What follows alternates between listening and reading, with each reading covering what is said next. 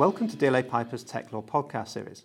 I'm Andrew Dyson, partner at DLA Piper, where I specialise in data protection and cybersecurity. I'm delighted to introduce you to this particular podcast, where we will be exploring why cybersecurity has in recent years become a particular area of concern to boardrooms. Today I'll be joined by Jeroen Haller from Mandiant FireEye and James McGachy, a legal director at DLA Piper. Jeroen, would you just like to explain a little bit more about what you do and how you get involved in cyber breaches? Yeah, sure. So happy to be here, obviously.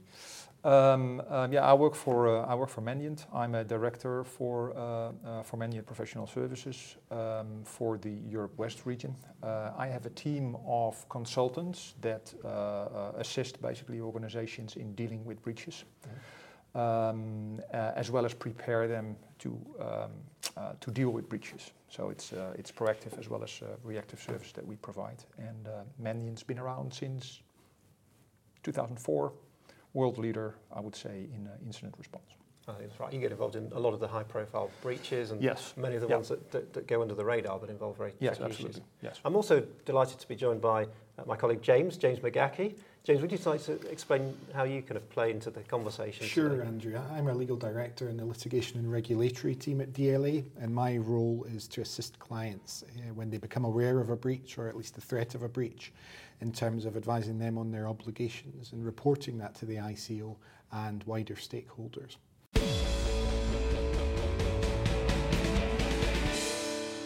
what I'd like to explore in the conversation really is how, a little bit starts off by talking about a little bit of the landscape, so we understand the benefit of those joining the podcast, what the real risks are in cyber breach, and then take us through a logical step of if a breach happens, how may that happen typically, and how would an organisation respond to that? And all the way through this, thinking about, well, what are the legal risks, the regulatory risks, the practical challenges from a technical point of view, and ultimately thinking about the lessons learned. So, sure. Jeroen, can I just start by asking you to comment a little bit on what I call a threat landscape? Could you just comment a little bit about that and how that kind of plays into what I might call the threat actors who are out there? Yes. So basically, when we deal with breaches, most of the time we either deal with what we call financially motivated threat actors, or what we call advanced persistent threat actors, and those are more politically or economically motivated.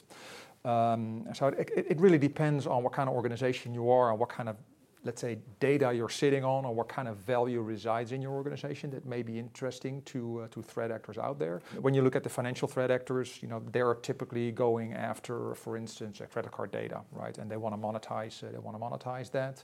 And on the other hand, you have what we call the advanced persistent threat actors, the more economically or politically motivated threat actors. And they are more like, it's the James Bond style stuff. It's espionage that may be going after intellectual property of organizations or large volumes of PII. And it is important basically to talk about the threat landscape, because obviously this comes down to organizations having to defend themselves, against the threats that are out there. And you can't really be effective in defending your organization if you just don't understand who you're up against. I think that's a really important point, isn't it? I mean, how far do you think companies do understand that landscape? I mean, because you understand it because you deal with it all the time and it's your world, yes. But how many organisations really do understand that dynamic and I think on a generic level, they understand that there is financial threat actors and the APT threat actors. It becomes harder to understand what their capabilities are and what the techniques are that they use and how persistent they are in really accomplishing their goals, and because that will really define the capabilities that you need to have as an organization to be able to kind of withstand the efforts from those threat actors. And so it's not so much about, you can read in the news and in about those threat actors, they exist, and there's publications about it, and it's fine. But the gist of it is in translating it into capabilities, and their capabilities. How good are they in penetrating my organization? How well do my defenses really need to be? And what kind of processes and what kind of tools and what kind of expertise do I need to have in-house? I think it's kind of common at the moment if an organisation faces a hard kind of impact of a breach, that they will try to resolve that internally. They may have some insight as to what's happened. They may have got some specialists helping to kind of help open up that understanding. But historically, that information has not been shared, has it? It just sits within the organisation, and maybe one CISO speaks to another because they trust each other, but that's not really kind of getting that insight across the landscape, and that itself has been historically a bit of a challenge, hasn't it? Yeah, very much so. I mean, organizations in general have never been too keen on sharing that they've been breached, right? So it's been very hush-hush, and only in certain cases it became public because maybe the threat actor made it public, or it was so obvious, that something was going on because certain data was posted on some on some website somewhere. So you basically can't deny it anymore, right?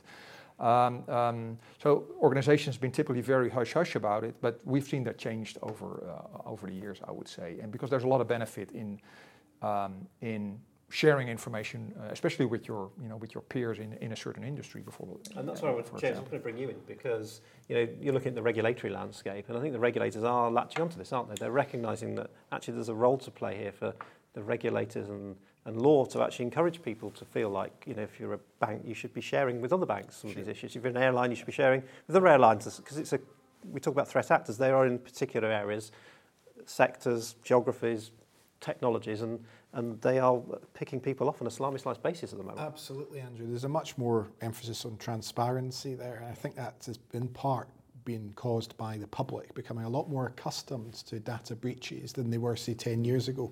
10 years ago, 5 years ago, even a breach would be big news. With the regularity we're seeing now, it's becoming less front page, and perhaps businesses are a bit more willing to be transparent and discuss the circumstances and the learnings that can be gained from having that discussion on a more regular basis. I think that translates to how the regulators are approaching breaches too as well. I mean, in my recent experience with the ICO, there's a much greater emphasis on resilience and how you will respond to a breach and how you are ensuring that it will not occur in the future and as far as possible than how the breach itself occurred. And I think that's good advice for any organisation that suffers a breach. Think about how you can contain this. Think about how you can instill confidence in your customers and staff that you have contained this, because that's how you will be judged in this day and age. You won't be judged on the fact you've had a breach. That's almost when, not if these days. You'll be judged on how you respond to that and how quickly you get things back up and running. Yeah.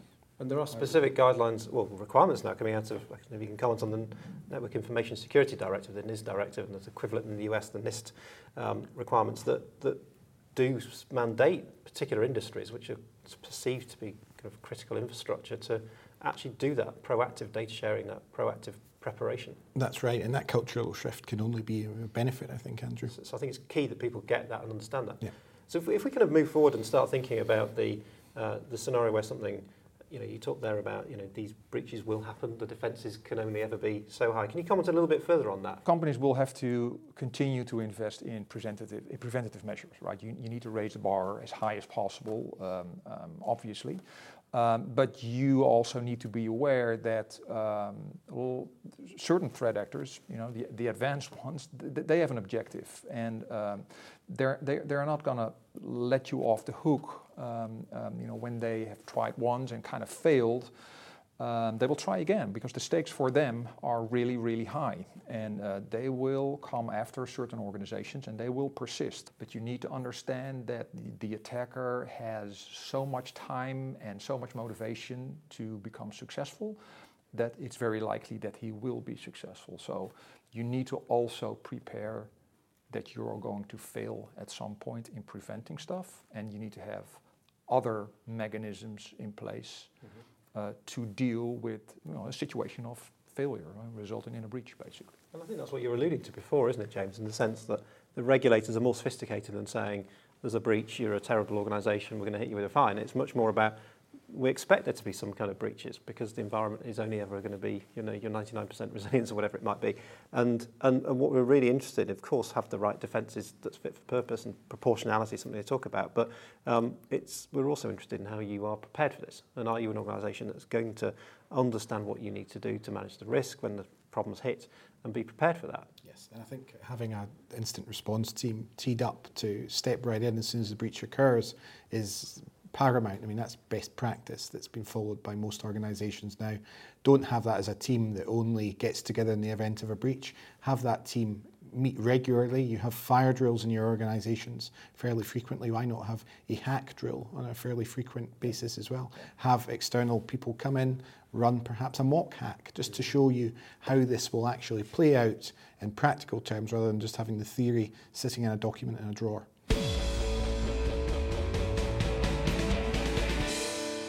That takes us neatly into that next step, really, isn't it? Saying you can prepare and you can invest and so on, but let's assume you're going to get hit at some point, you're going to have a breach. So what typically happens then? I mean, can you kind of you see so many of these on a day-to-day basis very routinely, but they're not routine for the organisations that face it. But could you just sort of talk a little bit about, the typical nature in which these threats present themselves in the organisation and actually escalate up through the kind of tiers of management? Yeah.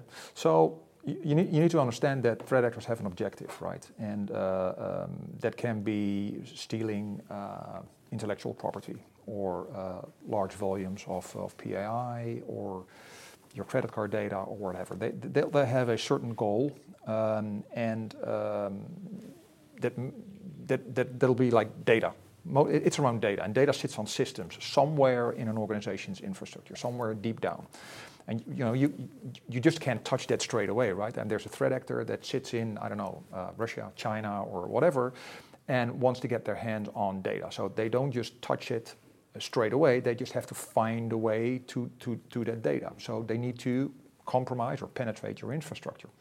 So what they will do first is they will try to get an initial first foothold into the organization.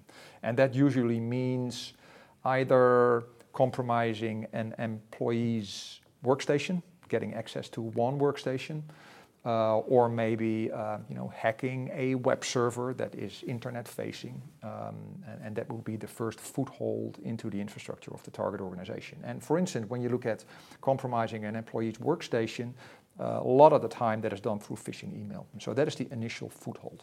When they have reached that, let's say, sub-objective, obviously they have not reached their main objective yet. So they don't have the hands on the that large volume of PII that they want to steal. They just sit on this one workstation somewhere in that infrastructure. So what they need to do is they need to find a way all the way down to that that vital system that sits somewhere in that infrastructure. So they will use a series of hacking techniques to accomplish that. And one of the things that they will try to do is to actually obtain what we call administrator privileges of an organization's infrastructure. And when they have that, they basically, like I said, they have the key to the kingdom, and can basically just do whatever they want to do inside an infrastructure and go wherever they want to go inside an infrastructure. And I think one thing that's really interesting that I've kind of learned over the years, and some of the publications that you've produced have helped me understand this, is that can happen well before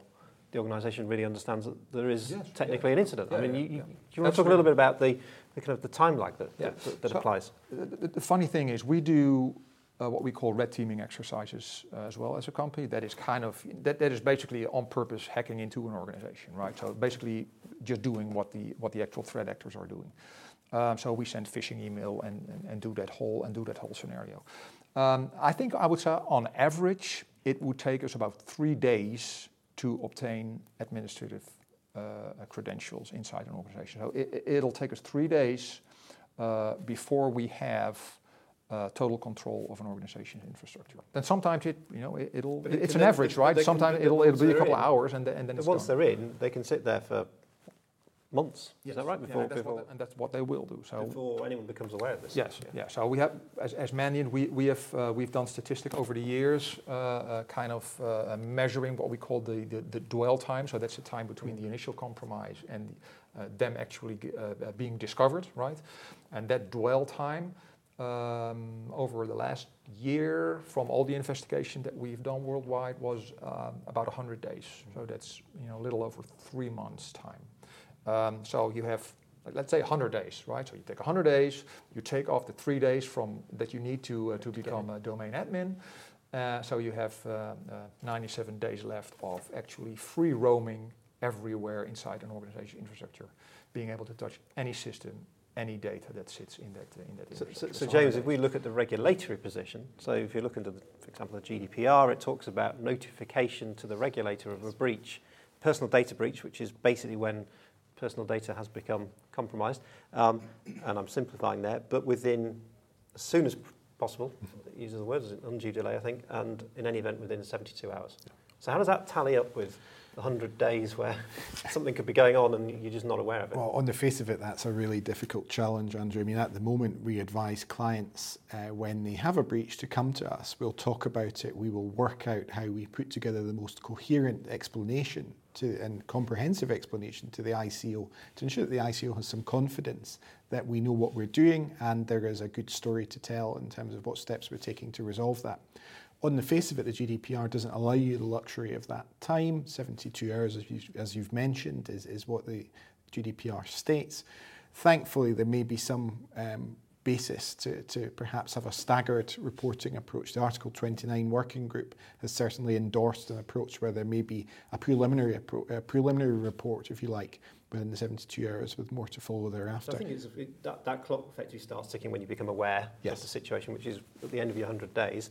And then I think what you're alluding to there is the fact that you've got, even at that point, it may take, and you were saying, I think your professional view is that it's almost impossible to get a view within 72 hours of what's going on. No, it's not possible.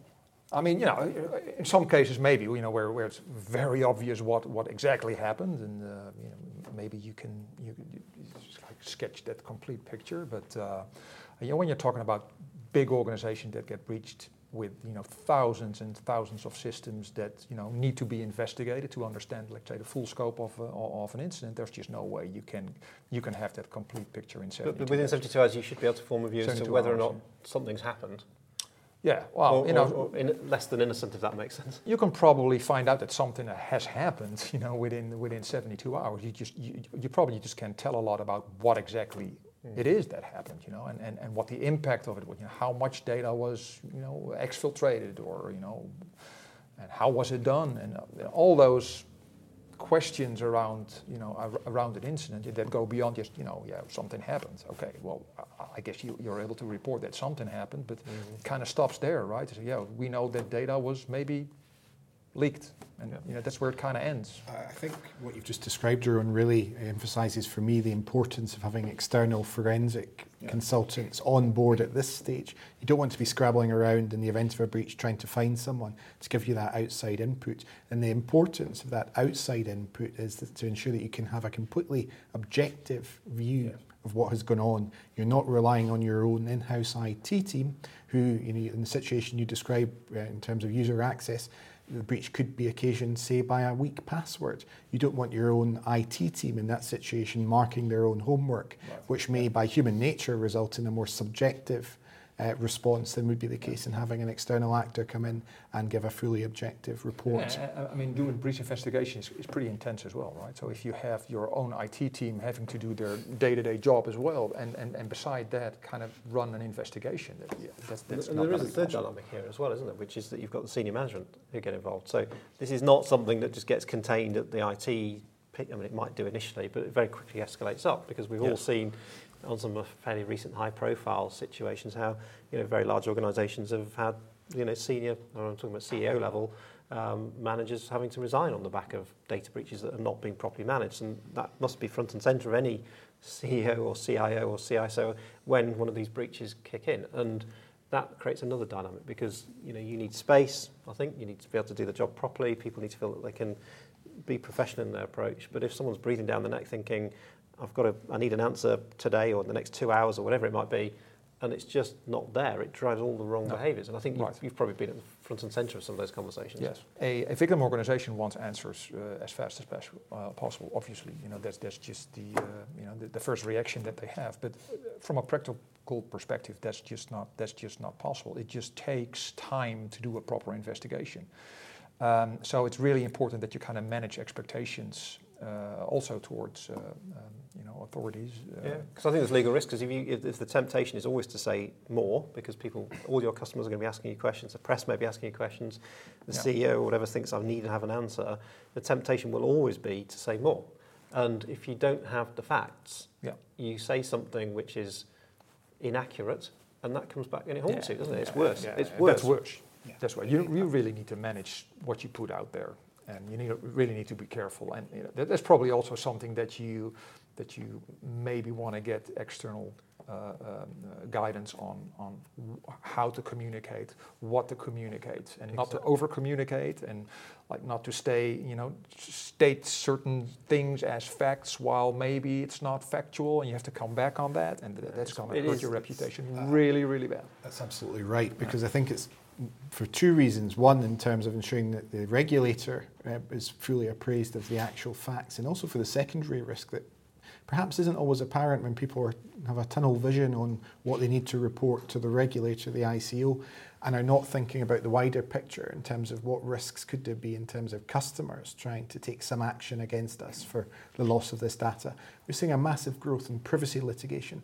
Customers who are approached by firms of solicitors who say, well, actually, this breach happened, you were one of the customers, were you distressed? If you were distressed, we can raise an action on your behalf. And bearing in mind that there's no need now to show any financial loss, distress alone gives you a ground for action in terms of a privacy claim. Right. This is an area that will predictably massive So managing growth that message is critical. And as you say, you need to get all this aligned. You need the C-suite to be on message. You need your staff to know what they need to know, but no more. You need professional support to do this. I mean, the messaging has to be aligned to the regulatory messaging.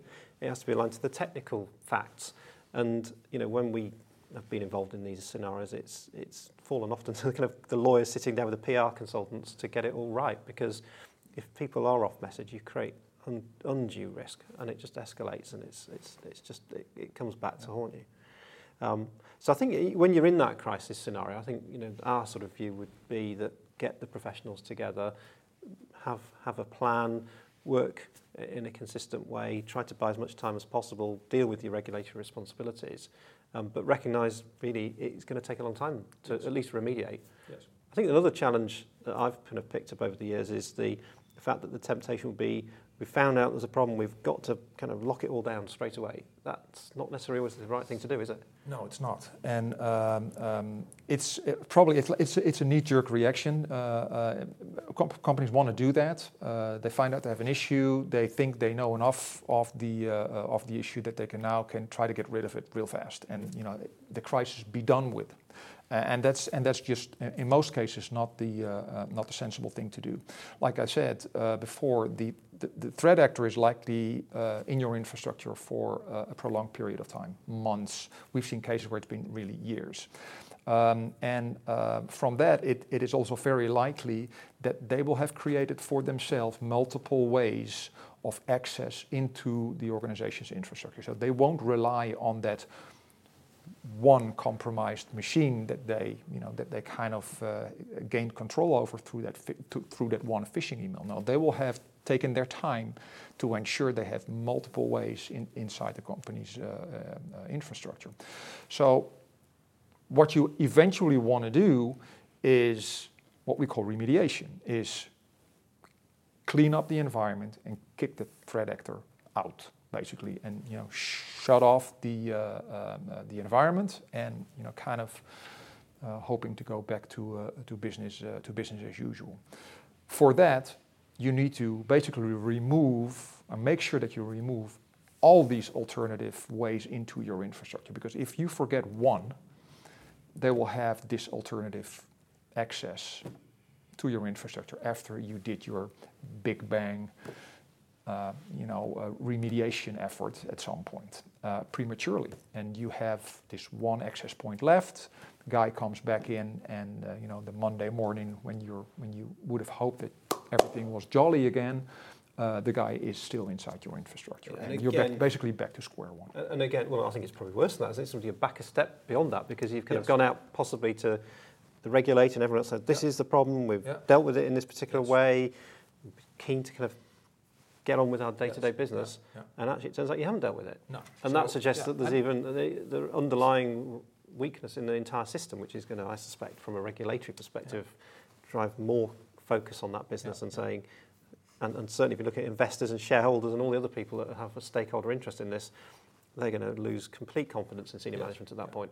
Yeah, companies need to be a little bit patient, and I know that is really hard, right? Because you know that there is a threat actor in your, or has been in your infrastructure, and maybe he is still active inside your infrastructure. We see that when we do investigation, that there is live activity from that particular threat actor.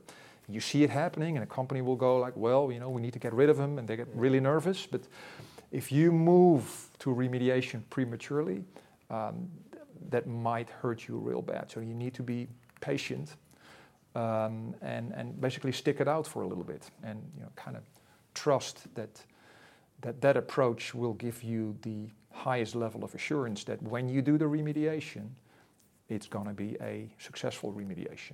One of the key stakeholders that we are seeing as the digital environment kind of grows and the sort of in the supply chain, particularly in cloud and hosted solutions, becomes more protracted is the relationship between vendors and customers. So historically, big companies have maintained a lot of their systems in-house, but with the kind of digital kind of environment being what it is and cloud growing, that there's increasing percentages of businesses are just relying on third parties to look after their data for them. And whilst they might have their own house in order, when there's a data breach in the supply chain, that then creates an added complexity to this. So when the breach is happening in exactly the way you've described it, Jeroen, and everyone's looking at this and thinking, right, now we've got to tell our customers, our corporate customers, what's happened with their data. It's not our data, it's their data.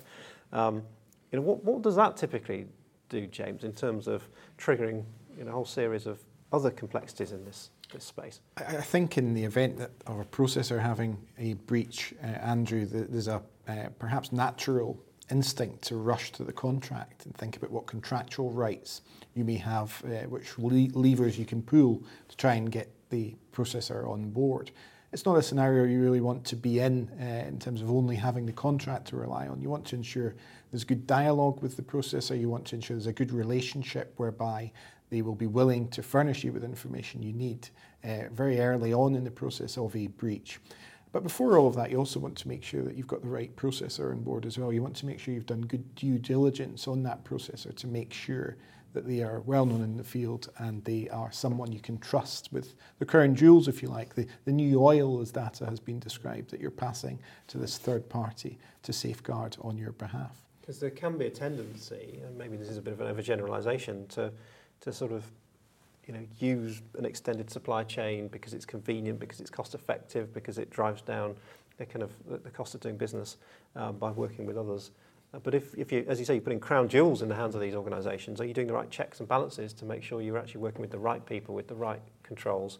And if you're a big bank or an insurance company, you really need to be asking, well, why is that small company over there? They may be very innovative and got some great ideas, but why am I putting my kind of regulated data for which I have responsibility and potentially could be exposed to very significant fines in the hands of someone down there? Do I really know that I'm doing that? And do I understand what risk that's exposing me to? And have I done the right due diligence on that organisation? Now, of course, if they are somebody who is sophisticated, even if they're small and they understand the regulatory landscape and they have strong contracts and they're happy to kind of share things that go wrong and work with you in terms of auditing their systems and controls, then that's one thing. But I suspect, Jeroen, that's not always the case. And some of the breaches, the more challenging breaches, have been actually down in that supply chain. Yeah, and your vendors or your partners may be reluctant to cooperate in investigations. Well, while from a technical perspective, it may be really, really necessary that you kind of include their network in the scope of the investigation, but they may be reluctant because maybe it's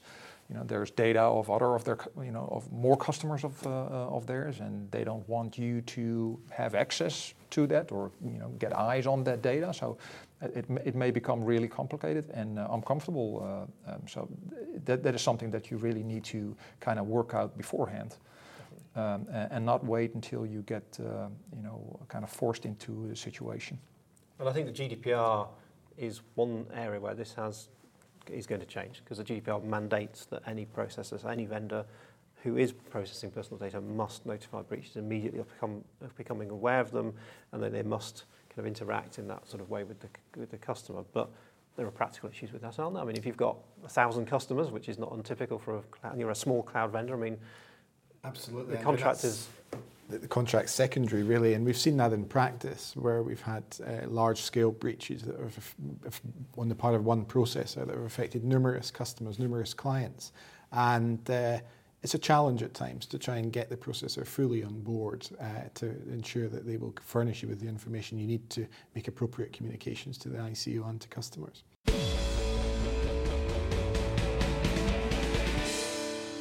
Kind of look at the end of this journey, if you like. We've kind of looked at the landscape. We've seen the kind of the practicalities of dealing with breaches and the impact it could have on the supply chain. Looking back on all this, I mean, there are lessons to be learned, aren't there? And I think you touched on this before in terms of thinking, actually, let's work out what we should be doing to best manage ourselves as an organisation.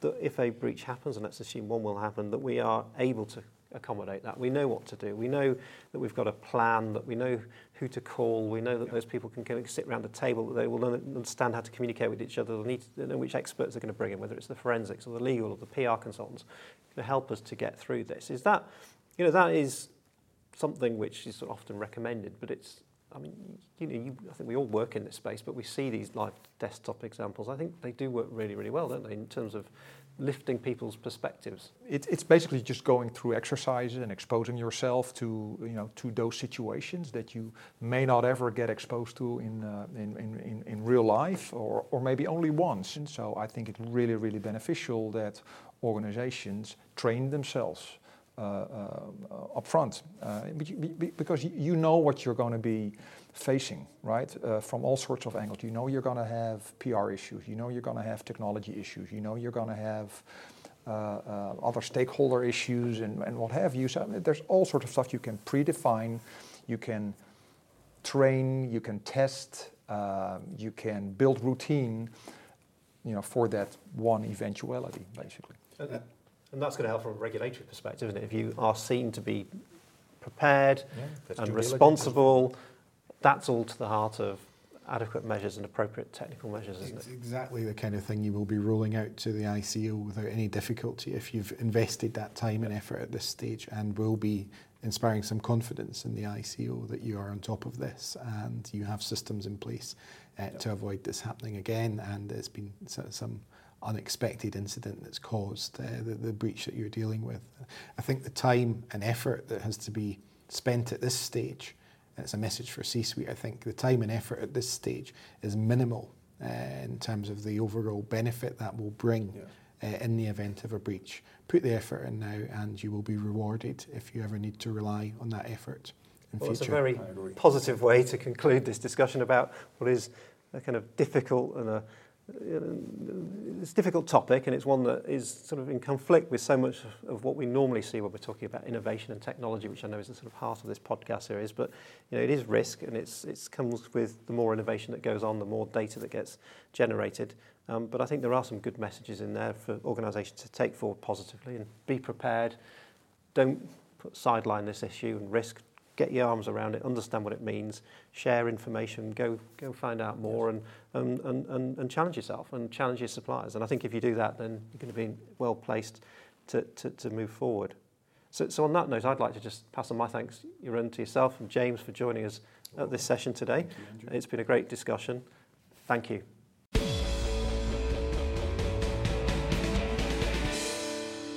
Thanks to Jeroen and James for sharing their insights. In the meantime, do look out for further podcasts from the global business law firm DLA Piper as we explore the influence of emerging technologies in business and wider society. The first 3 podcasts focusing on fintech and artificial intelligence are available for you to listen on our website, and they can also be accessed via iTunes and SoundCloud. Thank you from me, DLA Piper lawyer Andrew Dyson.